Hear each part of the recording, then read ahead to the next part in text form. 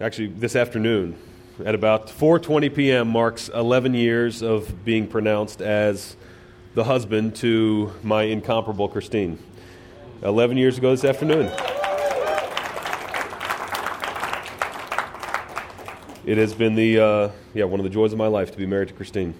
Now suppose we go out tonight to celebrate, and suppose I say to her, I love you, Christine, but I have no idea what kind of food you like. Where do you want to go?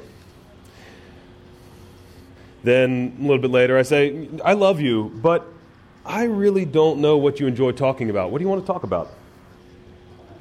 A little bit later, I love you, and I went out to get you a gift, but I have no idea what you like, so I just got myself something instead. And then after dinner, I tell her again, I love you, but I wasn't sure what you like to do. So I know what I like to do, and we're going to go to the driving range and hit some golf balls, hope you don't mind. Now, this sounds like the anniversary date from hell, right? I mean, you see, I can tell Christine that I love her until I'm blue in the face. But if I do not know her, my professed love for her really means nothing. If I cannot articulate anything about her at all and all that she means to me, I don't really love my wife. I cannot love my wife if I do not know her. And if I do not know her, I cannot truly love her. We cannot love what we do not know. We cannot love what we do not know. Now, this morning we're continuing our series asking various why questions. Why Sunday? Why give? Why preaching? This morning, we're looking at the question, why study? Why study? Now, you may think it odd at first glance that this was included in this why series. Preaching makes sense. Sundays make sense. In a couple weeks, we'll hear about elders, why elders make sense. Giving makes sense. But study? That seems like a stretch, right? Like that in the context of these why questions, we would look at why study. Is this some call to higher education or something like that? No, it's not. And let me first, before we get into answering this question, define my terms. I want to be crystal clear that in the context of this sermon, the word study is always about studying to know God. Studying to know God. Not studying to know things in general, to gather information. The clearest revelation of God is in the person of Jesus Christ. And we know Christ through His Word. So to study is about knowing God through Christ in His Word. Knowing God through Christ in His Word. That's the Bible. Jesus tells us that the greatest commandment is this: you shall love the Lord your God with all your heart, with all your soul, and with all your mind. Now this morning we're going to look at that last aspect of this love, loving God with our minds. Why should you love God with your mind? The call that God places on our lives is to love Him with all that we are, to treasure Him above all else. And Jesus told a story about a man who found a treasure in a field. And so he covered up this treasure and goes and sells everything he has so that he can buy this field and obtain this treasure. Jesus says that in his joy, he goes and sells all that he has and buys that field. That's Matthew 13:44. In his joy. Notice this wasn't out of obligation. It wasn't begrudging. His giving of all that he has to gain this treasure was his greatest delight. It was his joy. Because he knew something about this treasure. He knew how valuable it really was. He knew something of its worth. He knew that its value exceeded all of his possessions. So he sold everything that he has to obtain this treasure. Is this how you know God? Is this how you view God? Our minds, they allow us and enable us to grasp something of the truth and the beauty and the worth of God. And just like with Christine, my wife, it is through knowledge, it's through learning, through using my mind, using our minds that we awaken our love. It's through using our mind that we awaken our love for God. We study to know God, to awaken our love for God, that we might obey God and glorify God. Now, all of this implies that there's something we lack, something we don't have. We lack knowledge. In other words, we have room to grow. We have more to gain. Wherever you are this morning, if you've been a Christian for a day or if you've been a Christian for 50 years, you have more to gain. As a church, as Larry mentioned earlier, we are a group of disciples, growing as disciples, helping others grow as disciples, and making new disciples. So why study? We study to grow. We study to grow, and we grow first by knowing God. Now please open your Bibles to Proverbs 2. Proverbs chapter 2. Now as Christians, we should all have the desire to grow in Christ. And this passage that we're going to be looking at gives us a handle on how we can do that. It provides us a way forward. This is how you grow. You see, the Christian life, it's about growth. Look at the end of Proverbs 1, verse 32 there. It says, "The complacency of fools destroys them."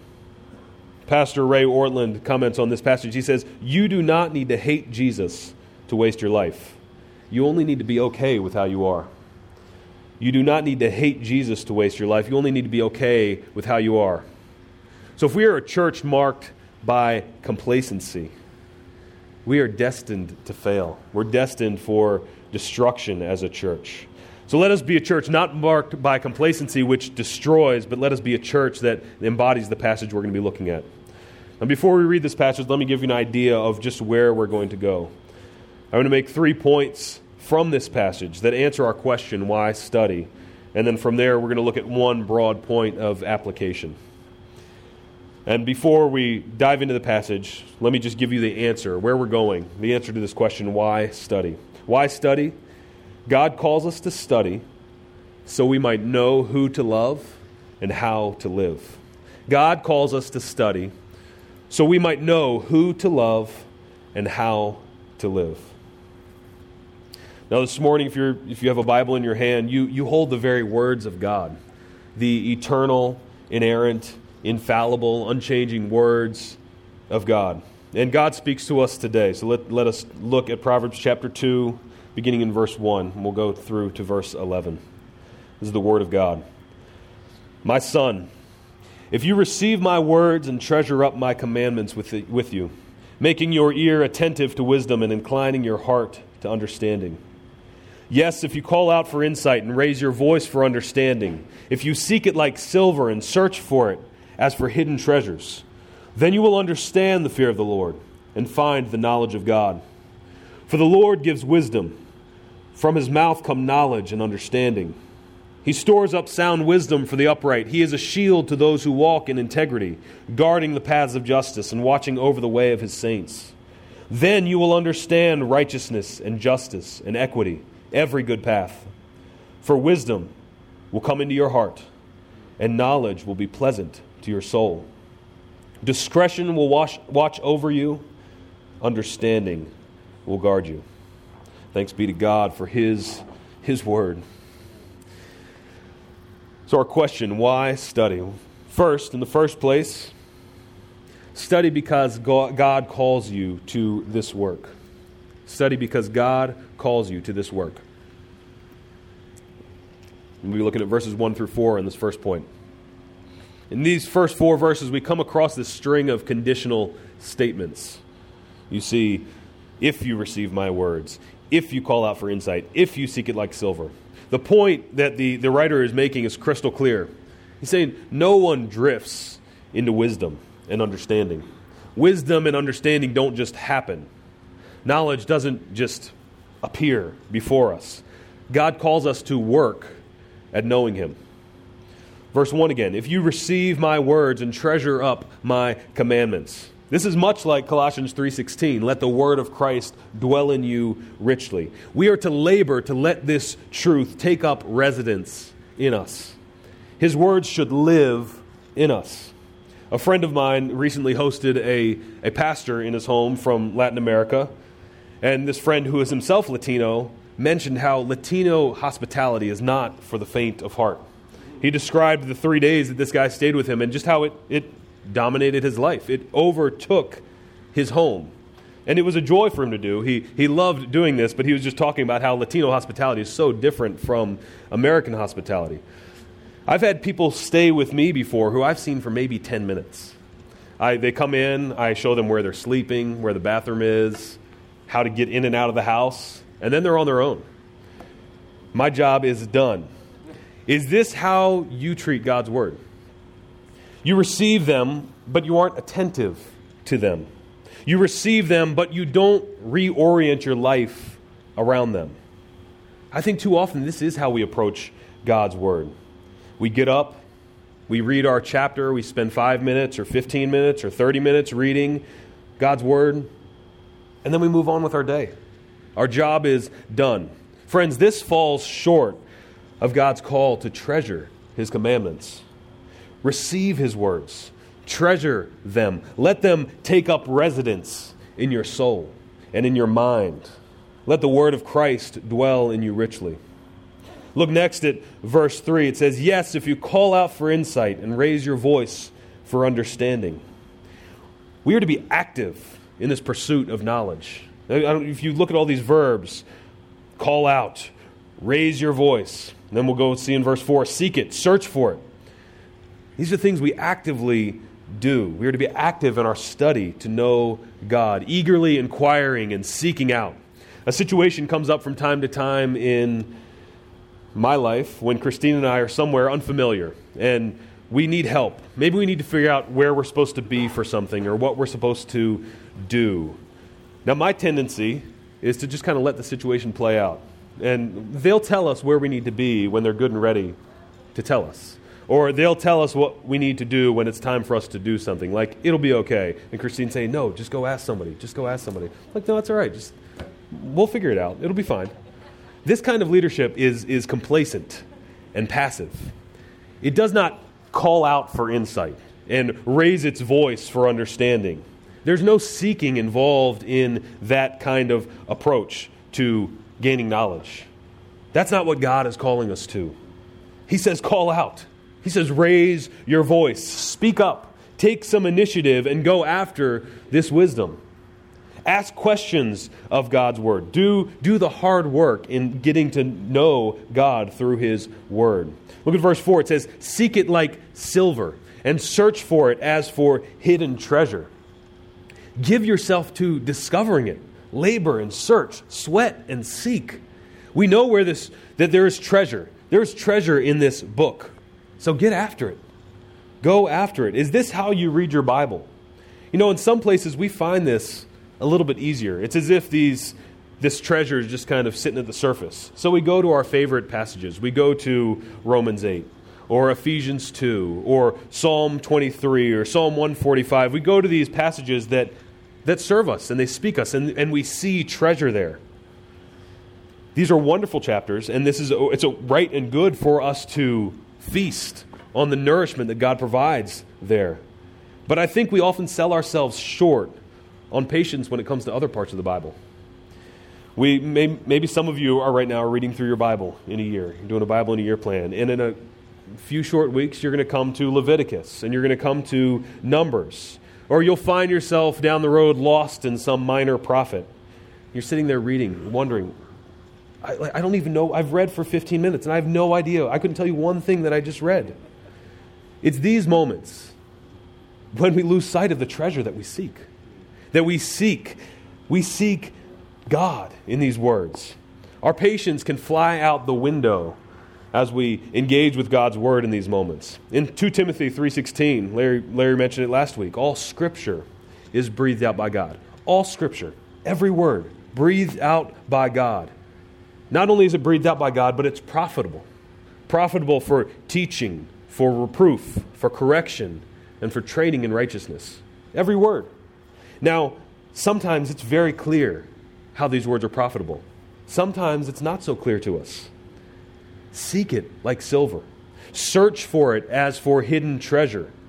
Do the work to understand and engage with God's Word. No one said that this is an easy road or this is an easy task.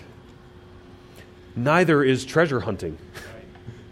Search for it like silver, as for hidden treasure.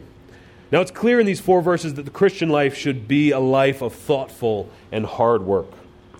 Now in verse 5 we come to this little word, then. Then, if you do all these things, then. Now what is the great result of all this work? That brings us to our second point. Why study? Study to know who to love. Look at verse 5. Then you will understand the fear of the Lord and find the knowledge of God. Now, we've just gone through this list of if statements. If you do this, if you do this, if you do this, if you do this, then. This is the result. This is what you get. Now, some of you may be sitting there wondering, like, this kind of sounds legalistic. Isn't this legalism to say, oh, if you do these things, you will get this? Pastor Ray Ortland provides a helpful illustration here. So I'm going to borrow it from him. Imagine that you and I were standing at the Grand Canyon, and you're just captivated by the view. You look over to me, and you remember, like, I'm blind in one eye. You see me putting on my glasses. My glasses, they're scratched and they're smudged, and you're like, Devin, clean your glasses. Like, you can't appreciate what you're seeing unless you clean your glasses. And I look at you and I say, stop being legalistic. Don't tell me what to do. Now, in that moment, I sound ridiculous. This is not legalism. It's not legalism for you to tell me to clean off my glasses so I can see clearly and appreciate what's before us. Ortland writes this. He says, legalism is thinking I can do something to make God pay attention to me. Legalism is thinking I can do something to deserve the grace of God. Legalism is meritorious thinking. But this passage is simply asking every one of us, are you paying attention? Are you paying attention? Are you paying attention to God? The God who satisfies the longing soul, and the hungry soul He fills with good things. Are you paying attention to the one who brings healing to the sick, hope to the despairing, life to the dead? Are you paying attention to the one who is in all things and before all things and in whom all things hold together? Are you paying attention to this God? Brothers and sisters, pay attention. Why study? We study to pay attention to God, who is our chiefest good, our great delight. We study to know Him who satisfies the longing soul, who fills the hungry with good things. We study so that the fleeting pleasures of this world would grow dim in our eyes, would grow pale in comparison to the greatness of our God. We study so that sin seems insane and obedience glorious. We study so that we might live in view of what is really real, in view of ultimate reality. We cannot glorify and enjoy God. We cannot find our life in Him if we do not know God. We cannot love that which we do not know. So we must study to know God. And God is the great end of our study, the purpose for our study. John Piper writes this. He says, the main reason God has given us minds is that we might seek out and find all the reasons that exist for treasuring Him in all things. He created the world so that through it and above it we might treasure Him. The more we see of His surpassing greatness and knowledge and wisdom and power and justice and wrath and mercy and patience and goodness and grace and love, the more we will treasure Him. The more we see of Him, the more we will treasure Him. One Puritan described the reality that when we get to know another human, another creature, we become more and more aware of their faults, of their weaknesses. Maybe you have a historical hero, and as you learn more about them, you realize, oh, he wasn't as great as I thought he was. With God, that will never be the case. He will only appear more and more and more glorious. God is without comparison. He's the incomparable God. And as the incomparable and perfect God, He is completely satisfied in Himself. Get this, He has no need for anyone or anything because He is perfect. In Him is all perfection. In Him is all goodness. He didn't need to create us to fill some longing in His soul. He had all that He needed in Himself. And if He's perfect, then we can't add anything to Him to make Him better, nor can we take anything away from Him to improve Him. He is all in all. He is without comparison. And this fountain of all goodness is just what is made available to us when we come to know Him. All good, everything that you could ever want is wrapped up in this one person, in God Himself. He is perfection and goodness and full satisfaction. George Swinnock writes this. He says, when we take the incomparable God as our God, we are incomparably blessed. When we take the incomparable God as our God, we are incomparably blessed. People are as happy or miserable as the God whom they serve. For nothing can provide more happiness than it has in itself. Nothing can provide more happiness than it has in himself. Do you know how much happiness is in God? All the happiness you could ever long for. This God is our God. All his excellencies, the infiniteness of his grace, all of it is ours through him. And this God and his excellencies, they're not only ours now, they're ours forever. Brothers and sisters, why study? Study to know who to love. Study to know this God who alone can satisfy. Now, before we move to point 3 here, I want you to notice a word in verse 6. For the Lord gives wisdom. From his mouth come knowledge and understanding. In all our seeking and studying, he is the one who gives wisdom and knowledge. We seek, and by God's grace, we find. Again, this knowledge is not something that we earn.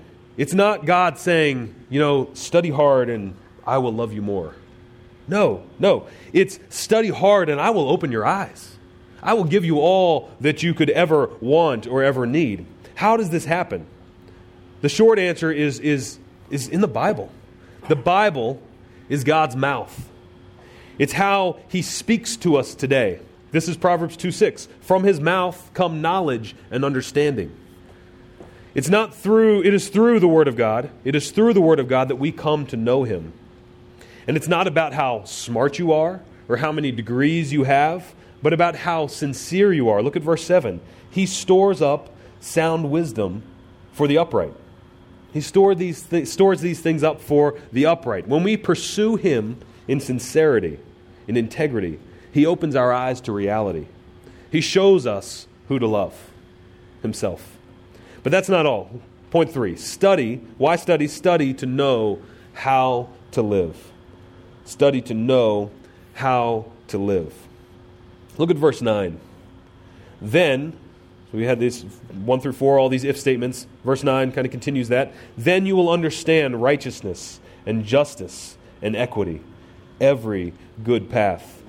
If you do this work of seeking wisdom, of calling out and raising your voice, of seeking it like treasure, if you do this work, then you will know how to live. William Perkins, known as the father of the Puritans, wrote in the 16th century that theology is the science of living blessedly forever. The science of living blessedly forever. Theology, the study of God, is about living a blessed life. Some people talk about living your best life now. The path to that best life is through the blessed God. That's the only path to it. Knowledge of God tells us how to live. You see, our study, our learning, and seeking after God is never just about the head. It's never just about getting stuff up here. It's about our hearts and our actions, what we do. Thinking is not the same thing as loving. The devil knows and thinks true thoughts about God. But he does not love God. Our thinking about God is meant to stir up, to awaken our love for God. Our thinking gets truth. Our thinking should get truth from up in our heads down into our hearts and into all that we do. John Calvin, the great reformer, he said, theology is not apprehended by the understanding and memory alone, as other disciplines are, but it is received only when it possesses the whole soul and finds a seat and resting place in the inmost affection of the heart. It must enter our heart and pass into our daily living, and so transform us into itself that it may not be unfruitful for us. This truth that we gain through studying, this knowledge that we gain, is meant to transform us. Loving God must transform our affections and our actions. This is the end of all this study, that we might fear God and obey him. that wisdom will come into our heart, as we read in verse 10. And notice this wisdom doesn't just guide our steps into every good path, which that it does. It also gives us protection. Look at verse 11. Discretion will watch over you. Understanding will guard you. This learning, this knowledge about God, this wisdom He gives, this will keep your steps. It functions to protect you from the appeal of sin, from the temptation of the world, from the darts of the enemy. But it doesn't just protect, it also satisfies and brings joy. Look at the end of verse 10. And knowledge will be pleasant to your soul. This knowledge brings with it self-satisfaction and peace. This isn't just something that happens in your head, but it goes down into your soul. If the knowledge that we seek stops at our heads, then we have fallen short in our task as disciples. Now, this is one of my greatest fears as I pastor. I wrestle with this fear that all my study of God and His Word, all the books that I read and the hours that I spend reading the Bible will just stay in my head. I fear that it's possible to spend hours reading about God without ever really knowing and loving and living for God. People do it all the time. And this possibility is terrifying. It's sobering. So what do we do with this? Well, we must keep the end in mind that this passage sets before us. We don't study to know more or to impress others or to fit in with those around us. We study because God calls us to study, to know who to love and how to live. So that's the why. Why study? We study because God calls us to study in order to know who to love and how to live. Now, by way of application, I have been praying about this past week and thinking through many things. There are many places you could go for application here. And there's just one point that I felt like the Lord really laid on my heart. And I think for many of us, maybe most of us, our greatest enemy in knowing God is distraction.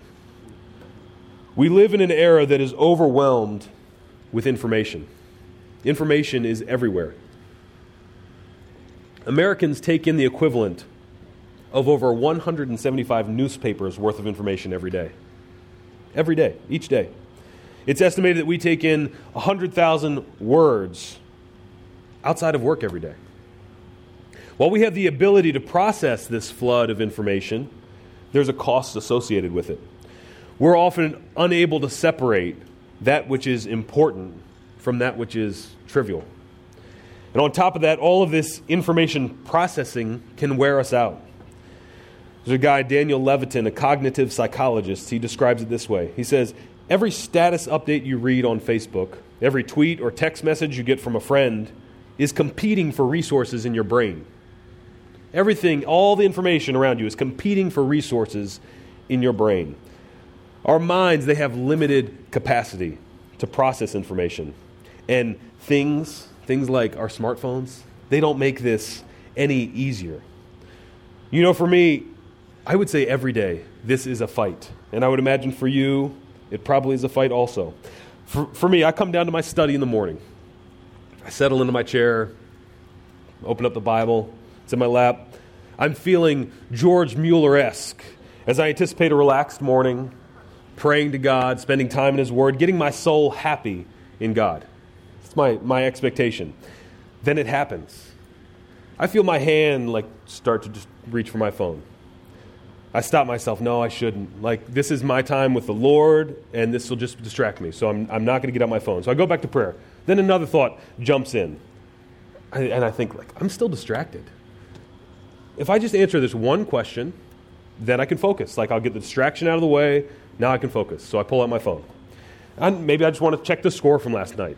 Or maybe I want to see that email that I should have gotten last night. Or maybe I have a question about what happened in the news.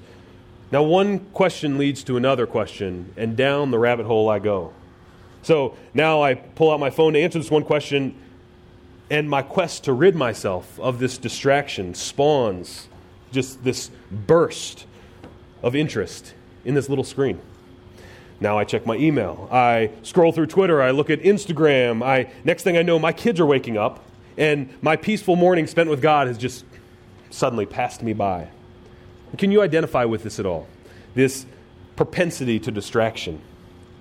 It makes me long for days when Larry and some of you were growing up, when we didn't carry social networks around in our pocket. We couldn't get information until the newspaper was delivered or the mailman came. Now you see, when I think of it that way though, I'm seeing my phone as the problem. And maybe you do too. But recently, as I was talking with John Flavel, a man who died more than 300 years ago, I came to see that my problem isn't my phone. My problem is my heart. I take my duty to know God far too lightly. Now Flavel, he has this discourse on keeping your heart. It's around 100 pages on how to keep your heart in all kinds of circumstances. One of them he devotes to keeping the heart from distractions by vain thoughts in the time of duty. It's like, oh, this seems pretty pertinent.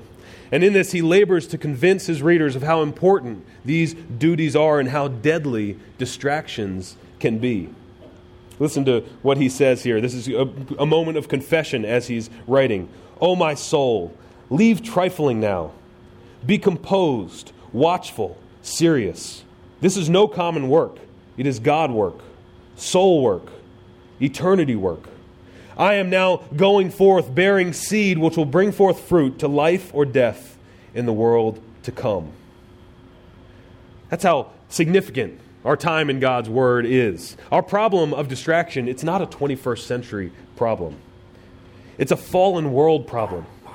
We allow our minds to be filled with the things of this world. We allow this world to shape and to form our priorities. We desire the things of this world over and against the things of God.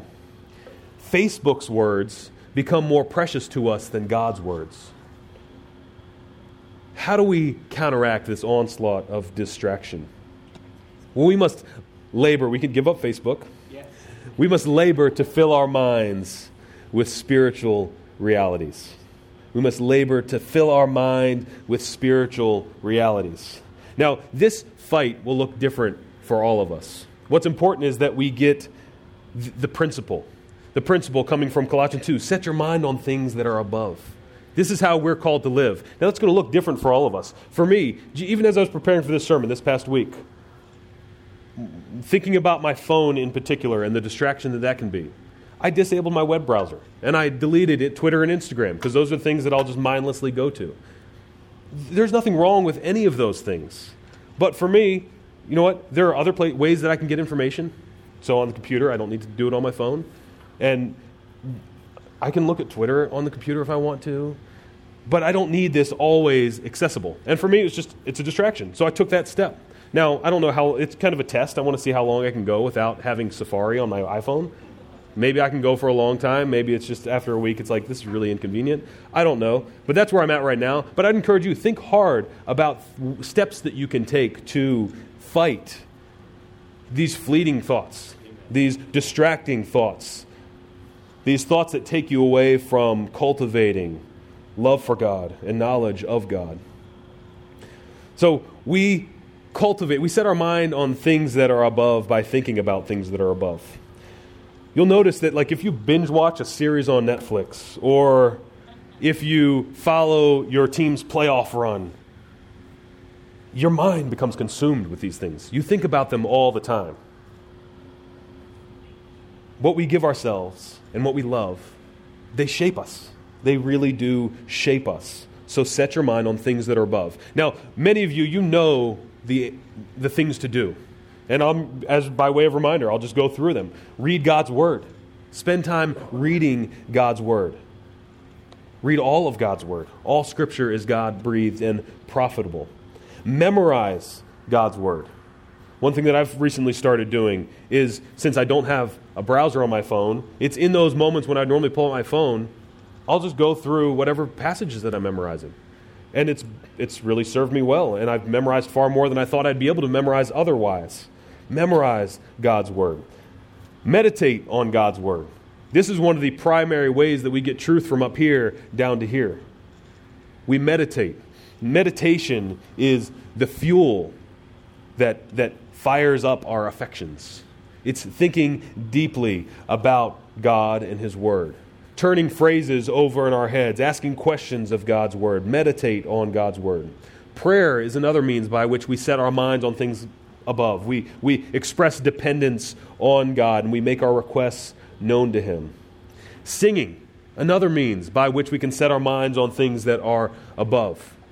Play music in the car, play music in whatever moments, but not just music. Play music that help you focus on God and the truth of who God is and what He's done for us. Another thing is to become a student of theology. We are all theologians to some extent. We all have thoughts about God. But read books that help you understand God better.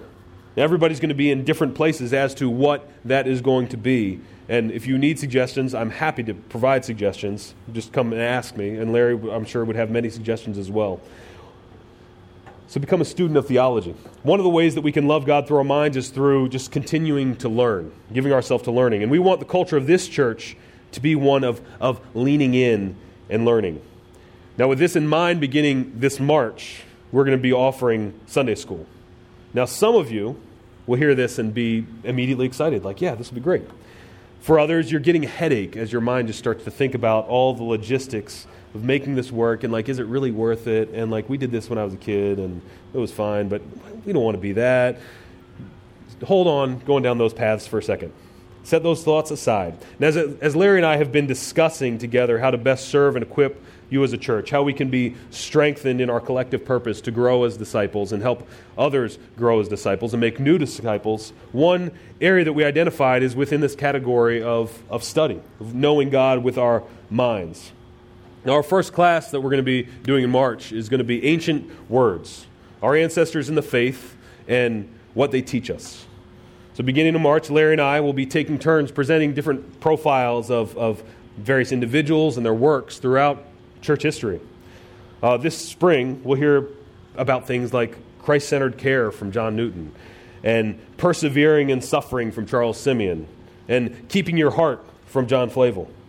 We want to look at the lives and words of those who have gone before us. The story of Christianity over the last 2,000 years is a story of real people who at every step along the way, God has been at work building into His church. People make mistakes, and people fall, people sin, but God uses again and again these people to build His church, to build His kingdom. And He uses us today. Working to understand the past helps us better understand today. So that's why we're going to be offering this class. Now, briefly on logistics, just to give you an idea of how this will work. The class it'll be 6 sessions long. And Larry and I are each going to take turns teaching. We'll teach 2 weeks in a row, and we'll do the same session back to back. So I'll teach week 1 and 2, and then Larry will teach week 3 and 4. So for you might come week 1, and then you wouldn't have to come until week 3 or 4 to hear the next session. They'll be about 45 minutes long, and they'll take place an hour before our service starts. So that's going to begin in March, first Sunday in March, and more details will be forthcoming as we go. Oh, I'll save that for you. No, I can't. So Larry also wanted me to mention that because we're going to be doing Sunday school, we're going to move our service time from 10 a.m. to 10:30. So for some, that could be hard to hear. For others, it's totally fine. But so Sunday school will be 9:30 to 10:15, and then service will start at 10:30. So that'll begin in March. So you've got plenty of time to prepare and to throw things at us if you're angry, and we can take it. So, beginning in March, that is the plan. In closing, I want to read an excerpt from this little blue book that I would heartily recommend to each of you. It's taken from a work by George Swinnock, who is a guy I've quoted from several times in my sermons over the past year and a half. And this book is entitled The Blessed and Boundless God. You see, it's not too big and it's pretty small. I mean, not too big and pretty small, same thing. But you get the idea. Swinnock was an English pastor who lived in the 17th century. And what I love about George Swinnock is he was captivated by the glory of God and gave himself that he might know more of this God so that he might love Him and live for Him. Now, this little blue book in some ways is like A.W. Tozer's Knowledge of the Holy or A.W. Pink's Attributes of God. Reading Swinnock helps me to see how paltry my functional knowledge of God really is, what I think about God on a day-to-day basis and how that informs how I live. And reading him helps me gain a little more perspective on reality. Now I'm going to read a section just a little bit longer that describes what God gives us in our study. And now a word of warning, this is going to be like drinking from a fire hose. Each phrase is packed with significance and meaning. So just listen. Just listen. Don't feel like you have to take it all in. Don't feel any obligation to take it all in. One phrase or a few phrases might jump out at you. Grab onto those. Turn them over in your mind and be encouraged by them. So why study? Why pursue God with your mind? Swinnock says this: we must consider the content of God's offer. In a word, he offers himself. He is the greatest good that ever was, ever will be, and ever can be. He is more. He is more than heaven and earth. He is the King of kings, the Lord of lords, the God of gods, the blessed and glorious potentate, the first cause, the original being, the self-sufficient, the all-sufficient, the absolutely perfect God. He is the high and lofty one who inhabits eternity, to whom 1,000 years are but a moment. His duration is incapable of the least accession.